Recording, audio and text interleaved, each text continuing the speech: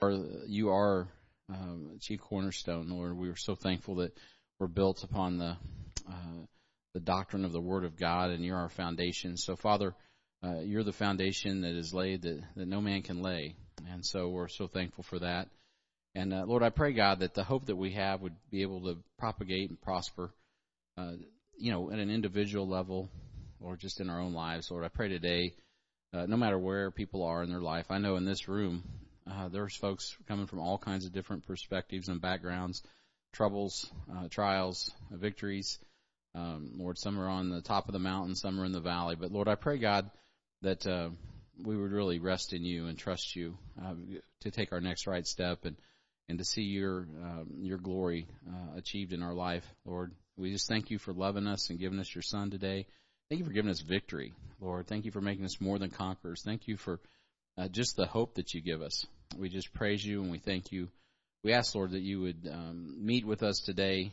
Lord, I know obviously you're in us. We know we have your word. We know all of these things. But, Lord, we really want you to show up, Lord. You're here, I know. But, Lord, we just pray, God, that you would speak to us. And it's more about us than you. So, Father, I just pray that we would have our hearts prepared to receive what you have for us this morning. We thank you and we praise you and we ask this in Jesus' name. Amen. All right. You may be seated. Thank you for coming this morning, and I'm looking forward to this next session. So I've asked Tony Godfrey to preach and teach or whatever he wants to do, dance, I don't care. But he's going to come up and exhort us. Okay, not dance. But anyway, he's going to exhort us in this concept of Philadelphian relationships. So if you've been here in partnerships yesterday and even Sunday, after in Luke chapter 10, Brian, I had never seen the connection that he pointed out until Sunday morning. With the challenge of those disciples, and then Luke chapter 10, he's sending out the 70, right? There was a decision that had to be made at an individual level, who was going to be in or out, right? And so once that decision was made, though, there were 70. Now we know it gets trimmed to 12, and then 3, and then John went to the cross and all of that. But then he extrapolates it back out after the resurrection. And the point I guess I'm trying to get to is that the mission can't be accomplished by just Jesus. Well, actually, it could be. But Jesus, he did the big work, right? He did the big lift. He took care of our sin. But he chooses to integrate us into the victory. I just was in my daily reading this morning in Joshua, just thinking about how God used Joshua and the children of Israel to just destroy Amalek. But at the end of the day, the biggest part of the victory came from God, casting stones down on these people and killing more people than Israel. Like, God doesn't need us, really, but he wants us to engage, and he wants us to be encouraged, and he wants us to see the victory. And I tell you guys, it only comes by following Jesus and partnerships. This mission is so big that you just can't do it alone. Several years ago, we got caught in a real battle in India, in a good sense, and I mean a real spiritual battle. And man, I couldn't lift that. Our church couldn't lift that. And everyone that, I don't know if everybody that we fellowship with here was involved, but we had a lot of people come alongside from Midtown. I know Bo Green. We had several people come and lift up our arms as we were trying to minister in Orissa, and that fruit still remains. I mean, it's a partnership. And we try to return the favor and do that with other churches and other ministries. So it takes a Philadelphian relationship to get the big work done. So I don't want to take anything that Tony's going to say, but I just know how important this topic is. So I've asked Tony Godfrey to come, share his heart, and give us the word this morning. Give him some love as he comes to speak to us this morning.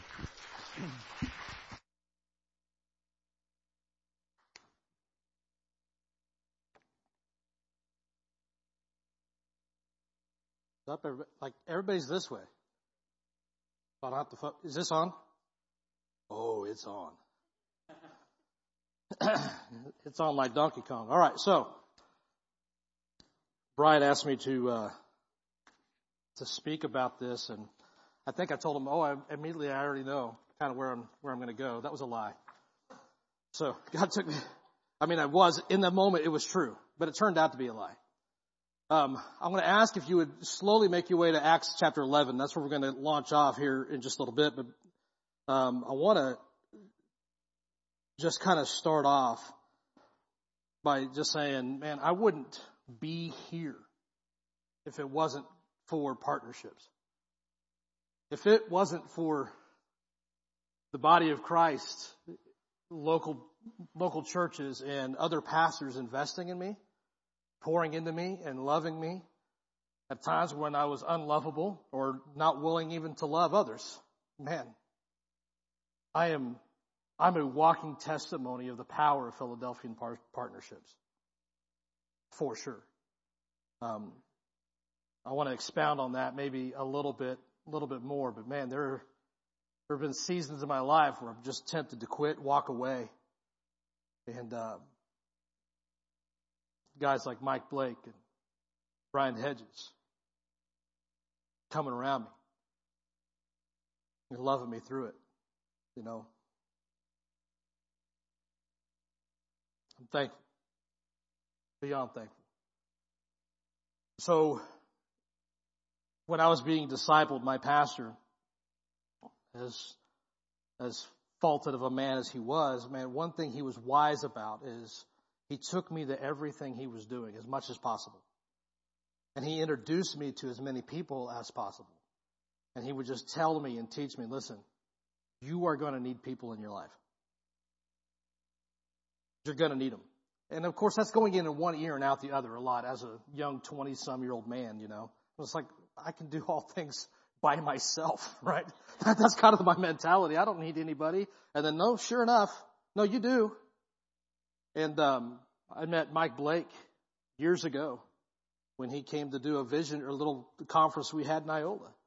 I met him, and of course, he's got ties to Iola in different ways, and Brian's done some different things down there, what have you. But I kind of came late to the party, you know.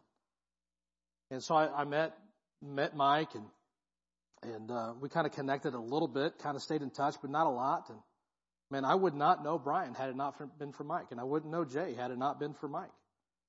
You know, it just wouldn't be that way. And man, I've got partnerships that go this way and partnerships that go this way, and sometimes they interweave and sometimes they don't.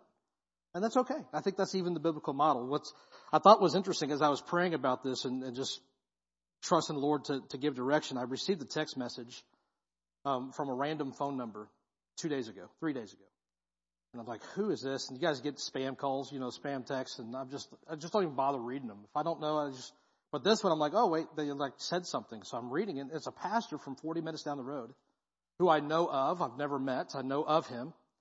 And he reached out, and I'll share more of his story here in a little bit, but he reached out and said, hey, can we get together? I need to get outside of my echo chamber, and I just need to partner with somebody. I went, all right. Well, man, there's a whole lot more to that story. If I can get into more, there's a whole lot more to it. And so next week, we're supposed to be getting together for lunch. And man, I don't know what God's going to do there, but he's in a town that I've been praying about. And just doing his thing. Man, it was just really, it was sweet for me, and then it was convicting to me. And it just really solidified in my heart, serving the Lord on an island is a dangerous thing, isn't it? Serving the Lord on an island is a dangerous thing.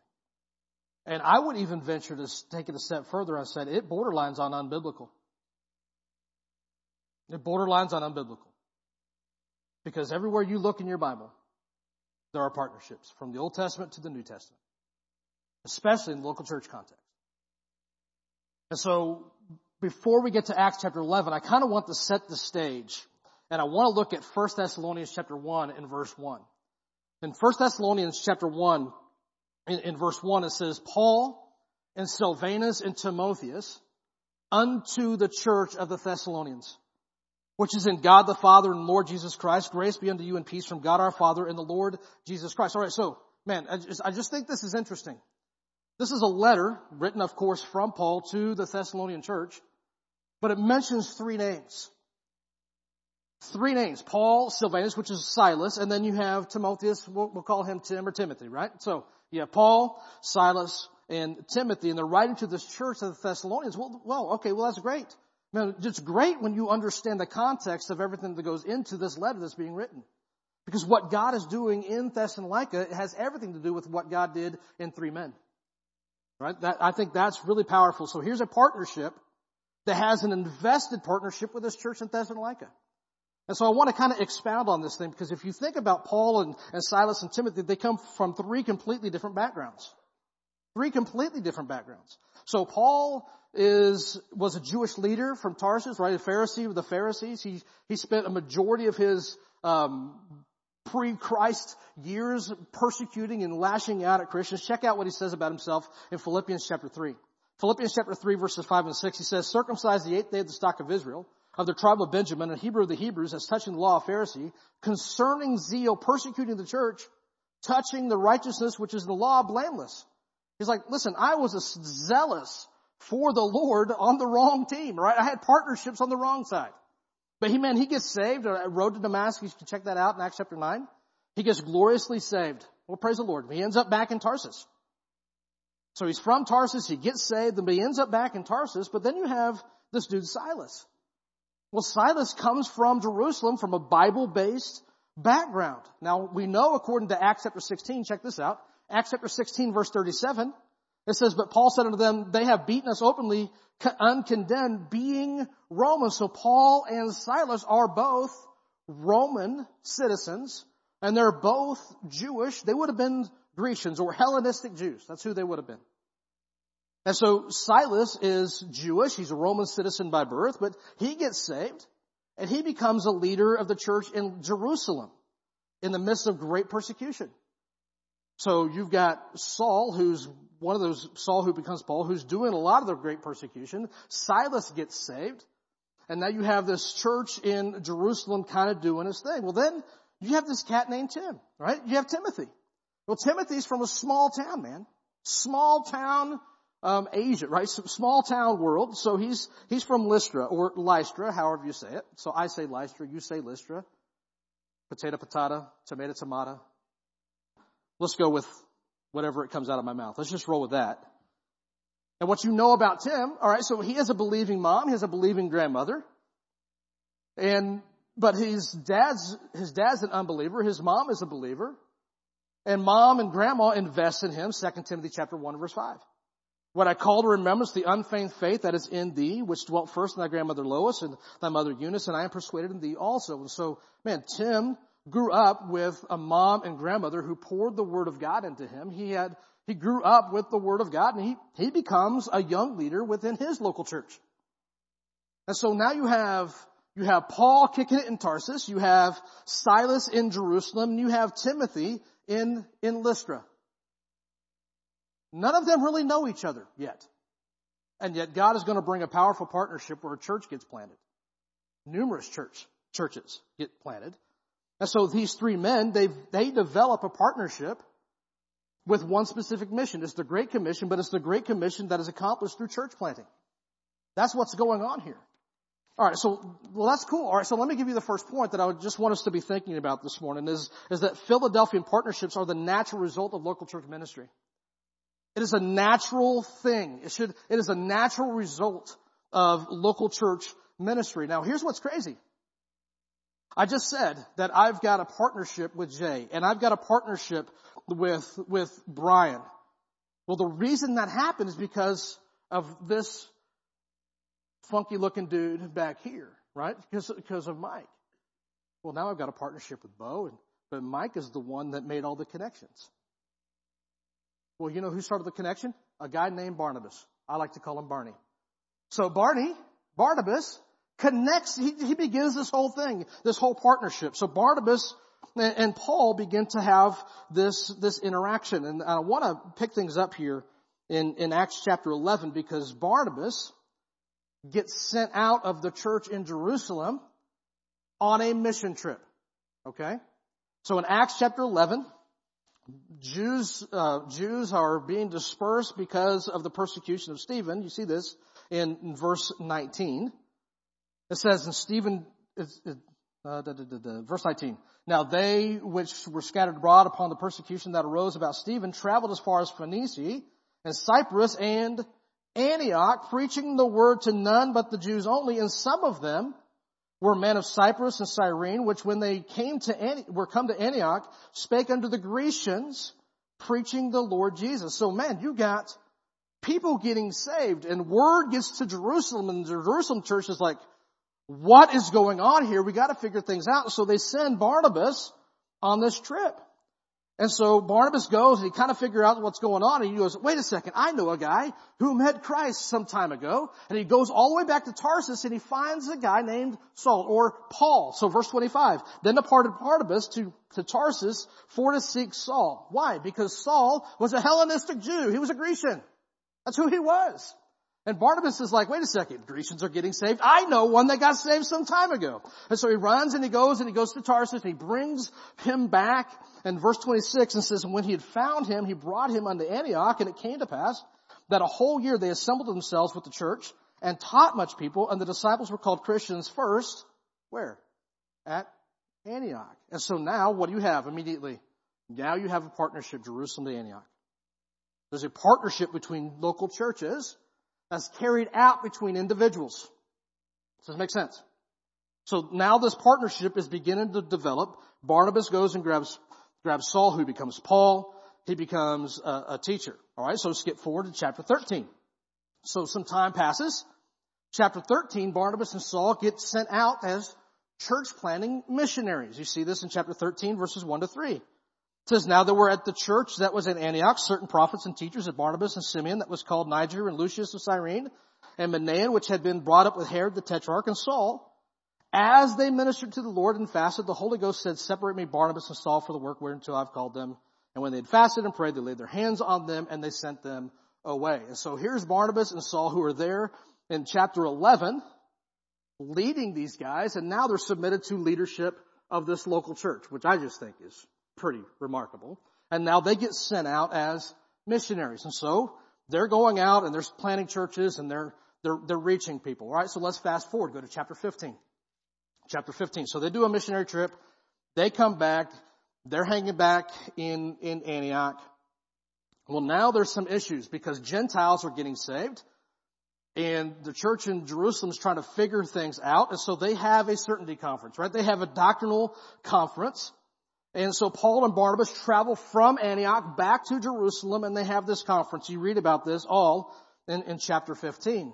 And so they come to this idea and says, okay, here's what we're going to do. We're going to send them letters, send all these believers letters, that, hey, we still got to reach Jews for Jesus. And so let's stay away from blood. Let's stay away from idols and let's just go preach Christ. But we got to walk in Jewry a little bit just to reach Jews. And so let's do that. And so Barnabas and Saul take these letters from Jerusalem and they're supposed to go back towards Antioch. So they begin to do that. But here's the thing. There's a young guy named Silas. Silas is in Jerusalem and Silas says, man, I think I want to end this team. And so the church sends out a guy named Silas and sends out a guy named Judas and says, okay, I want you to go with them. Look at verse 22. Then pleased the apostles and the elders with the whole church. Get this? It pleased the apostles, the elders, and the entire church. So now the church is recognizing, wait a second, God's moving here.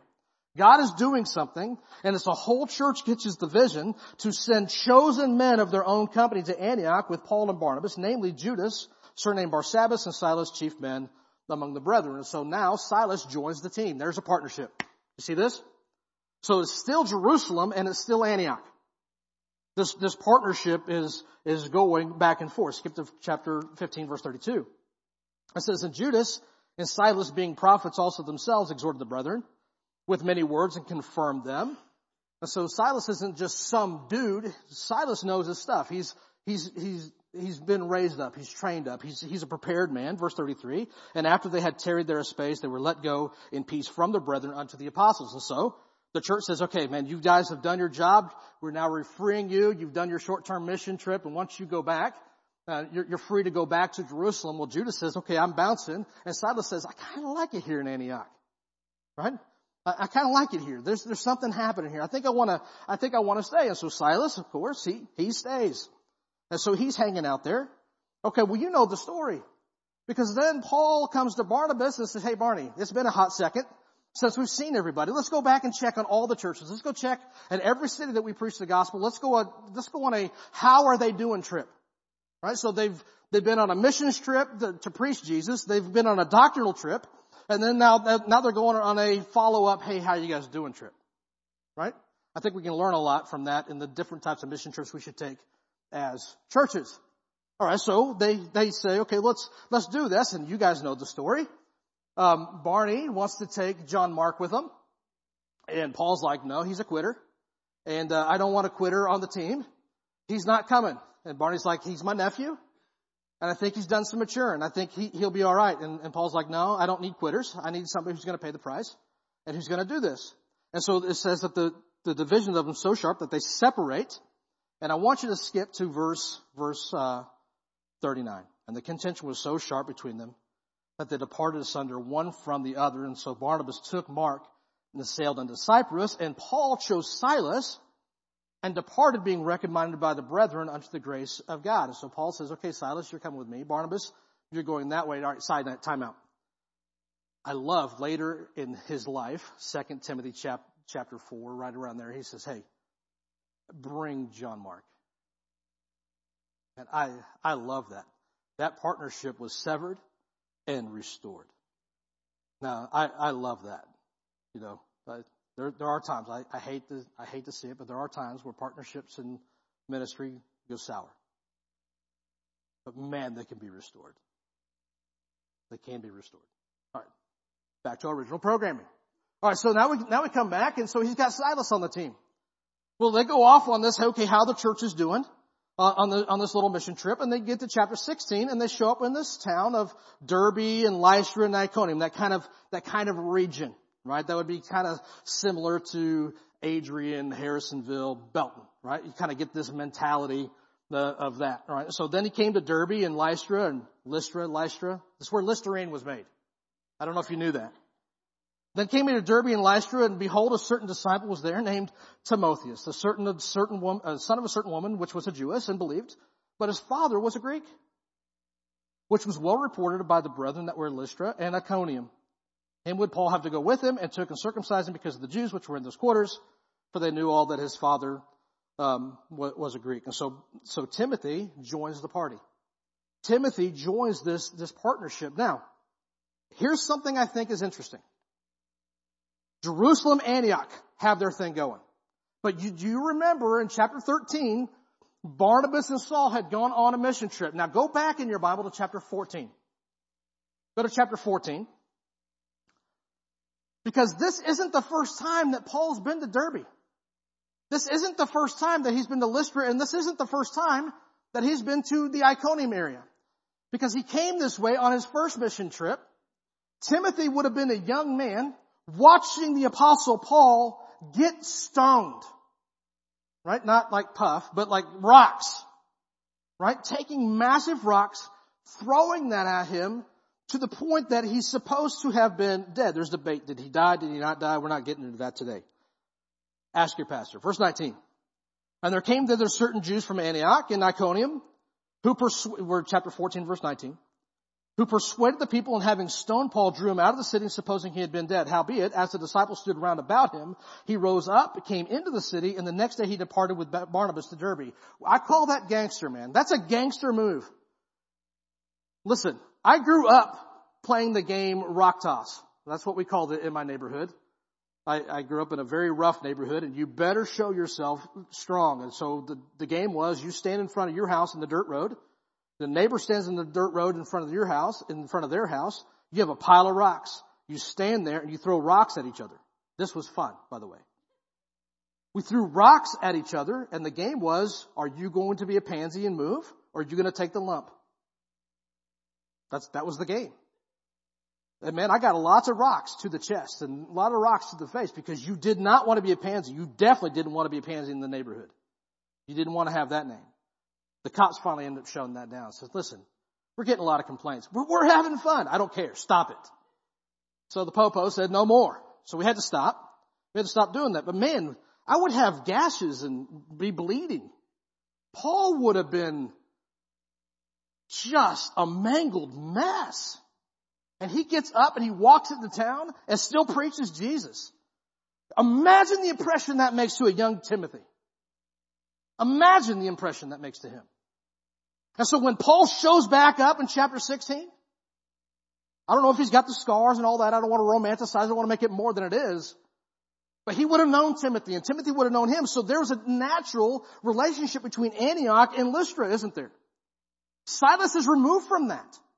It's just Jerusalem and Antioch, and then Antioch and Lystra have their own thing going, but it all comes together in chapter 16. Where these three now come together. There's now a partnership of these three dudes who never knew each other, but God slowly works the situation and brings it together.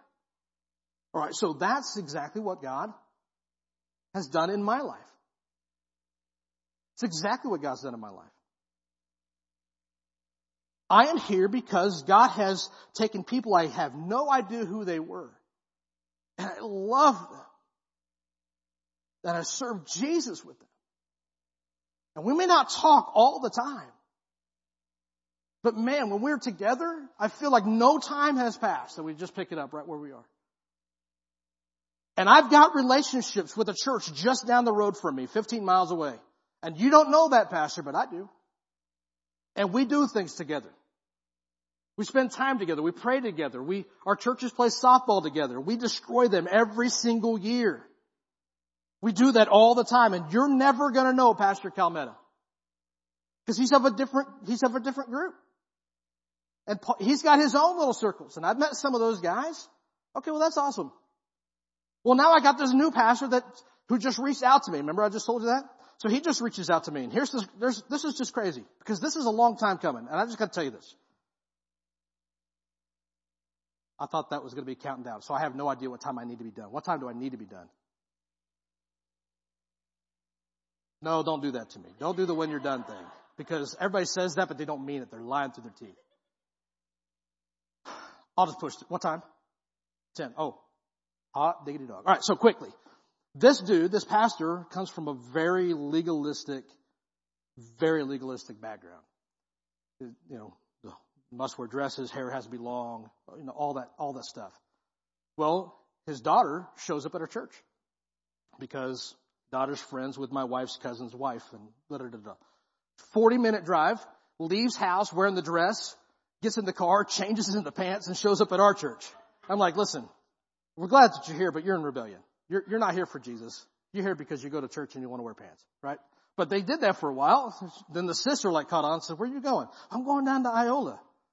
You know, sister catches on. Now sister shows up and all this. And just so they're doing their little thing. And finally that fizzles out and what have you. And trying to make connections with this guy in this town where we have people from our town work in that town. And so there's natural relationship. My brother-in-law works there. He knows more people in this town than he knows in our own town. But he's commuting, does all this thing. All right. So praying all this. Okay. Well now, Sam Miles was here yesterday morning, right? One of the people in his church was studying to be a doctor. Well, doctors have to do residencies. So this student, who I know really well at Midtown, ends up in this town. I'm trying to be careful that town doesn't come out of my mouth, right? But anyway, comes to this town, and of course she pulls up Bible-believing, disciple-making churches. Well, none. There's none. She pulled up Iola. Well, she's not driving 40 minutes. You know, I was upset when I found out she was only 40 minutes down the road. Anyway, she ends up finding this pastor who's a King James, believes the Bible, shows up there. And, of course, it doesn't take them long to figure out, hey, yeah, I know that Iola crew and I know this and that. And, so she reaches out to me and says, hey, pray for this church. They're starting to realize, they're dying and they need to do something different. I said, well, I've been praying. I've been trying to reach out. And so she gave me their number. I'm like, I'm not just going to call this dude. He needs to call me. And, just pray. Let's just pray. And so we prayed in July of last year. Let's just pray. So we just prayed in July of last year. Well, his wife reached out to me and said, hey, my son's moved off to Manhattan, Kansas. Do you know of a church there? I'm like, no, but we're trying to find a church in Manhattan. Maybe we need to plant one there. And so we're trying to figure this out. Well, now husband reached out 3 days ago and says, I got to get out of my echo chamber. Can we have a powwow? Can we meet? Yes. Praise the Lord. We can. Are you guys ever going to meet him? Don't know. But that's a partnership I'm willing to check out and work. So the whole point I'm trying to make is, man, we have a little circles. I have partnerships close. Notice this. Go back to chapter 16. Did you guys notice this? Verse 2. Chapter 16, verse 2. Which were well reported of by the brethren that were at Lystra and... Oh, so he's interacting with two different towns. He's got his own little network happening. He's got such an impact that there's a partnership already happening locally there. And so now it's all coming to fruition. All right, now let's move on. Here's the next point I want you to get then. Philadelphian partnerships naturally single out individuals from within local churches. Philadelphian partnerships naturally single out individuals from within local churches. So, as local churches begin to recognize, okay, there's a partnership happening here. This is starting to come together. Well, then they should single out ready and available believers right now to pursue that partnership. Notice, it wasn't the whole church of Jerusalem going to Antioch. It wasn't all of Antioch going to Jerusalem. It wasn't everybody going to Lystra and Iconium. It was individuals, wasn't it? And the partnerships that many of our churches have is done on an individual basis. I know many of your names. A lot of people in our church don't know many of your names.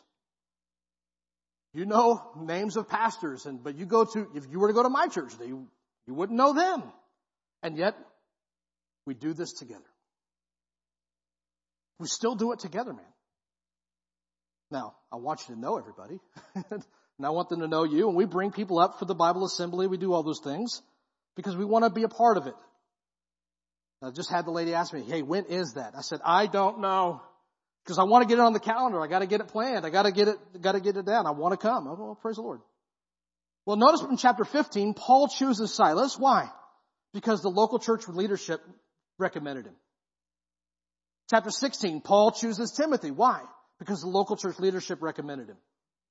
And then notice this. Silas and Timothy chose to go with Paul because Paul chose them. Submitted to leadership. It's done through the leadership of the local church, and it's done as God raises up individuals. Now here's the sad thing. In fact, if you can, flip over to Proverbs 27. Hold your spot. We're going to come back to Acts. But flip over to Proverbs 27. Because here's the sad thing. Proverbs 27 verse 26, it says, the lambs are for their clothing and the goats are the price of the field. Well, a lot of local churches miss out on potential partnerships. You know why? Because they're not willing to pay the price, man. They are not willing to pay the price. I mentioned this pastor 15 miles down the road from me. I've been invited to him to come here. I've invited him to go with me to discipleship conference. I've invited him to go to different things, and it's not his gig, and that's fine. Whatever. That's fine. You don't have to do things the way that I do them, and I don't have to do things the way that you do them. Let's just serve Jesus together. He's not too interested in pursuing that, and yet he's kind of got this mentality of, we're just going to grow big and do our thing and just see how long we can make this last. Well, it's not going to last long. It's not. And I think this other pastor is starting to figure that out. All right, so in Proverbs chapter 27, which is the theme of this year and the theme of this conference, I want you to look at verse 23. Proverbs 27 and verse 23. It says, be thou diligent to know the state of thy flocks, to look well to thy herds. So quickly, I just want you to think.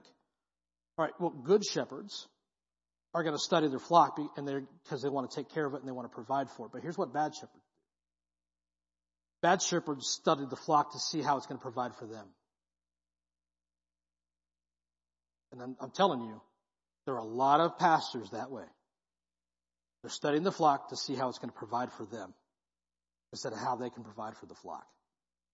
You better study your flock. Right? Verse 24. Because verse 24 says, for riches are not forever, and doth the crown endure to every generation? All right, well, here's what good shepherds do. They're focused the flock to invest in generational disciples, but bad shepherds focus on maintaining generational wealth and generational influence. That's what bad shepherds do. How do we get more money in the bank? And how do we try to make this last for generations? And so you get pastors that do their thing, that raise up their son, and the son takes over. And the son raises up their son. And it's just the same little generation doing their thing. Okay, the crown doesn't endure forever, and riches aren't forever. All right, verse 25. Verse 25, it says, the hay appeareth, and the tender grass showeth itself, and herbs of the mountain are gathered. All right, well, good shepherds, you know what they do? They make sure that their flock is relying on God's word to sustain them. And I mentioned this to somebody yesterday. I don't know who it was, but man, you have the three different types of food that should be presented within a church, right? You have the hay. That's Sunday morning, man. Sunday morning. That's the meal that the shepherd prepares for the flock. Hey, I'm providing this for you. It doesn't taste very good. No, it should give you a desire for something more. And that's the tender grass that showeth itself. That's when you open your Bible yourself. Oh, look what God's showing me. That's the tender grass. That's the sweet stuff, man. The hay you get on a Sunday morning, the buffet, the hay should prepare you and drive you. Man, I want something a little bit more. Where's the tender stuff? That's the new stuff. That's the stuff that showeth itself. That's for you and your quiet time. But then you have the herbs. Then you have these herbs. Well, what are they? Well, they're the flavor, aren't they? Herbs are flavor. Herbs is this is the hard stuff. This is the stuff that's on the mountain. This is stuff that's gathered, not devoured. Right? These are the deep things of God. Only the flocks that are prepared can handle these herbs. This is the deep stuff. All right, so that's what good shepherds are doing. But bad shepherds, you know what they're doing? They're making sure that the flocks are relying on their words instead of the word of God. I want you to have to come to me. I don't want you to have to go to the word of God. That's a dangerous, dangerous thing, isn't it? All right, so then you get to verse 27 or verse 26. The lambs are for their clothing and the goats are the price of the field. All right, so this is what I don't want to build up to, because here's what good shepherds do. They lead their flocks to produce lambs and sacrifice goats. They produce lambs and sacrifice goats. Lambs are little children. John chapter 21. Lambs are new believers. What are goats? Well, goats are leaders. They're pastors. They're missionaries. All right, so what do lambs do? Well, the flocks that don't have lambs aren't going to be a flock for very long. Truth? See that in churches all the time. Flocks that don't have lambs aren't going to be a flock for very long. And lambs grow into sheep, and sheep produce more lambs. That's how this works. The lambs are for thy clothing, and I get the doctrinal implication. Genesis chapter 3, I believe it was a lamb that was slain and covered with the skins. I get all this. Jesus, he's your covering. I get the doctrinal application here. I get it. But lambs are for the clothing of the church. Man, we ought to have lambs running around all the place, everywhere. Physical and spiritual. Well, goats, man, they're the leaders. They're the pastors. They're the missionaries. Well, healthy flocks always outgrow their fields. And what happens when you outgrow your field? You consider buying another one. Consider the field and buyeth it. Well, what does the Bible say? The goats are the price of the field. The flock has to let go of the goat so that it can grow. Isn't that interesting? That was kind of Jay's testimony yesterday, wasn't it? Now, I gotta go. Why? So the flock can grow. Now, there's hurt when that happens, isn't there? I mean, it's natural hurt when that happens. Because you lose a great leader. You lose a valuable asset, but there's also celebration. Why? Because now the flock has the ability to multiply and produce more lambs. The lambs are for their clothing. That's the game. Lambs go into sheep and they produce more lambs. Well, then what do bad shepherds do? Well, bad shepherds, they lead their flock to sacrifice lambs and neglect goats. That's what they do. And so now the children's ministry, the lambs, becomes the bait to attract more sheep from other fields.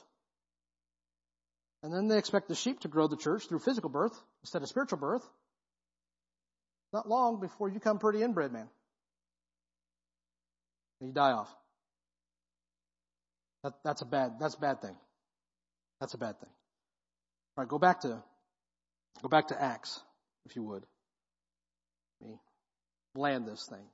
Here's the last major point I want you to get, is that Philadelphian partnerships naturally support local churches. Philadelphian partnerships naturally support local churches. Now, chapter 16, Silas and Paul rolled into town. They pick up Timothy. Timothy gets circumcised. There's a dude who's willing to sacrifice, willing to pay the price to go reach Jews for Jesus. Wouldn't you agree? That's pretty bold. And so, man, he pays the price. He does this. And then what happens? Strategy happens. Strategy happens. Because Paul, he wants to go into Phrygia and Galatia. Check this out. Verse 6. Now when they had gone throughout Phrygia and the region of Galatia and were forbidden of the Holy Ghost to preach the word in Asia, after they were come to Mysia, they essayed to go into Bithynia, but the Spirit suffered them not. Alright, so as they partner, what are they doing? Well, they're wanting to support local churches. That's the whole game that they're on. They're supposed to be checking to see how they're doing. That's the whole thing they're doing. But you have to follow the leading of the Holy Spirit as we strategize. Nothing wrong with strategy. You better need to be Spirit-led, though. Amen? It better be Spirit-led. And so Paul pulls out a map. Have you read this passage in conjunction with a map? It makes total sense. He's like, hey, we're doing this. The next obvious step for us would be to go here. God says no. The next obvious thought it should be would be go here. God says no. Well, I guess we're going down here. God says yes. Oh, well, praise the Lord. Praise the Lord. All that strategy just really meant follow the Spirit of God. But let me throw this verse out there. 1 Peter chapter 1 verse 1. 1 Peter chapter 1 verse 1, it says, Peter, an apostle of Jesus Christ to the strangers scattered throughout Pontus, Galatia, Cappadocia, Asia, and Bithynia. Hey, why wasn't he able to go there? God's got it covered with another man. Peter's got that. I need you to go over here, man. Peter's got that. Oh, but who's going to do that? Not you. How about that? Not you. Somebody else. And that's okay, isn't it? We've got to be okay with that. Now, chapter 16. Paul's probably a little frustrated, trying to figure things out. Verse 9, and a vision appeared to Paul in the night, and there stood a man of Macedonia and prayed him, saying, come over to Macedonia and help us. All right, so as we support local churches, yes, strategize, but follow the Spirit. But man, we better be focused on going to people and not destinations. Brian is going to Ireland because there are Irish people there. He's not going to Ireland. He's going to the Irish people in Ireland. That's where they are. The Macedonian call is not to go to Macedonia. It's to get to Macedonians. I can't stress that enough. And so, here's what's awesome. I think this is just stinking awesome. Paul desperately wants to preach the gospel in Asia. So he gets the call, and in verse 10 it says, after he had seen the vision, immediately we endeavored to go into Macedonia, and surely the gathering the Lord had called us for to preach the gospel unto them. So there's definitely a natural leader in this partnership. There's somebody who's leading it. Everybody's in submission to this leadership, and they say, okay, this is what God's telling him to do, then that's what God's telling me to do. And so they go and they show up to the river, and they find women praying, and they lead Lydia to Christ. Where is Lydia from? Asia. Hey, Paul, you want to reach Asians? Remember, we're talking about people, not destinations. You gotta go to Macedonia. You gotta go to Europe. You gotta go to Europe to reach an Asian. So the very first person who gets saved in Europe is an Asian. I think that's pretty amazing. How about we just follow the Spirit of the lead? And so Paul wants to go to Asia. He reaches an Asian there. Of course, now a church gets planted. He gets thrown in prison. You get to chapter 17. Kind of gets kicked out of Philippi. They show up in Philippi. The church gets planted. They're meeting in Lydia's house. Chapter 17, they end up in the town called Thessalonica. I can never say that word. Thessalonica. That word. The Thessalonians. Yeah. That's a little easier. Verse 1 says, now when they had passed through Amphipolis and Apollonia, they came to Thessalonica, where was the synagogue of the Jews, and Paul, as his manner was, went in unto them, and 3 Sabbath days reasoned with them out of the scriptures, opening, alleging that Christ must needs have suffered and risen from the dead, and that this Jesus whom I preach unto you is Christ. And some of them believed and consorted with Paul and Silas, and the devout Greeks, a great multitude, and the chief women, not a few. People get saved. He's there holding Bible study for like 3 weeks, and the church gets planted. That's pretty amazing, isn't it? Because Paul had a relationship with the church in Jerusalem. And Paul had a relationship with the churches in Derbe and Lystra and Iconium because of those local churches that developed a partnership between Silas, Paul, and Timothy. They go on mission trip and they lead people to Christ, and churches are planted and they're still supporting them now. And so what are they doing? They're taking every opportunity to, at the same time that they're confirming other churches and supporting churches that are already established, they're taking opportunity to birth local churches at the same time. And so all of this is happening, and then they continue the relationship. They continue the relationship. Go to chapter 16, verse 40. This is Luke writing, and he says, "And they went out of the prison and entered into the house of Lydia, and when they had seen the brethren, they comforted them and departed." Here's the thing. If you go back over here to chapter 16, verse 10, "And after he had seen the vision, immediately we endeavored." So Luke joins the team here. Luke joins the team from, Troas or wherever they're at. So he goes, joins the team in Troas, goes to Philippi, sees this church planted. Chapter 16 verse 40 says they left, and they left Luke there. So they continue the partnership by leaving somebody there to invest in them. Luke is left there. They go on to Thessalonica and plant a church there. Now, we don't have time to go there, but if you went to 1 Thessalonians chapter 3, verses 1 to 3, you would find that Paul sends Timothy back over there to disciple them and to make sure that they make it. So these are long-lasting relationships. These are long-lasting partnerships. They're not just birthing a church and then leaving them. They're giving them leadership. And now let me just tell you, this is how we know that the partnership is working well. Because it becomes the DNA of the church. Partnering with other churches becomes the DNA of the church. Listen, that's my heart. I know that's Brian's heart, because I'm not always going to be the pastor of Harvest Baptist Church. Mike Blake is not always going to be the pastor of Maple City Baptist Church. Brian Hedges, I don't know if you guys need to know this, he's not always going to be the pastor of here. Did you guys know that? It's like biblical and stuff. That we turn leadership over. And I guarantee the concern all of us would have is the next guy going to continue the partnerships that we've already developed. Well, what are you talking about? Well, check this out. Philippians chapter 4. Philippians chapter 4, verses 15 to 16. Look what Paul writes to the Philippian church. "Now ye Philippians know also that in the beginning of the gospel, when I departed from Macedonia, no church communicated with me as concerning giving and receiving, but ye only, for even in Thessalonica you sent once and again unto my necessity." The Philippian church is brand spanking new, man. And they recognize, wait, there's new believers in the town just this way? We're going to support that. So you have a brand new church, and they are so sacrificial in their giving that Paul even uses them as an example in 2 Corinthians chapter 8 and verse 9, in chapter 9. This Philippian church said, no, we're going to partner from the jump, from the get-go. It's going to be the DNA of this church. We're going to support it. And the Philippian church is recognized in Scripture as supporting missions to their own detriment. I think I know another church that does that. To their own detriment, they support it. Because it's part of the DNA of the church. Now check this out. 1 Thessalonians chapter 1, verses 6 through 8, and this is where we'll close. "And you became followers of us and of the Lord, having received the word in much affliction with joy of the Holy Ghost, so that ye were ensamples." I love that word. You have examples and you have ensamples in Scripture. In other words, they were interacting, touching, right? I always loved going to the store when it was sample day at the grocery store. I loved that day. Because I was usually broke. And so you just do the laps, you know. See you in a couple hours. Hope you won't remember this ugly mug, and I'll do it again. That was sample day. That's how I remember this. Examples, you read about it, you learn from it. Those are examples. And samples are tangible. And samples were interacting. And so here's this Thessalonian church. Notice this. "And you became followers of us." In other words, you do things the way that we did them. This is the DNA. You do things the way that we do them.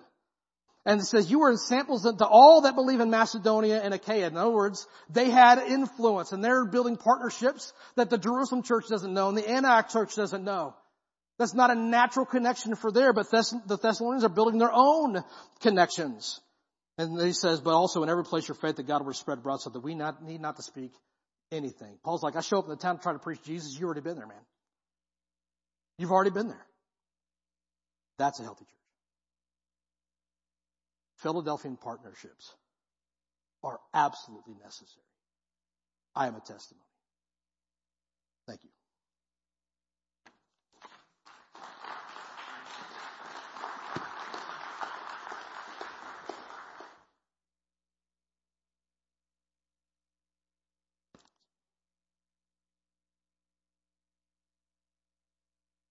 That's awesome. Praise the Lord. So that was so good. So let's stand and get ready to recycle the coffee and the water and all that stuff. And thank the Lord. I don't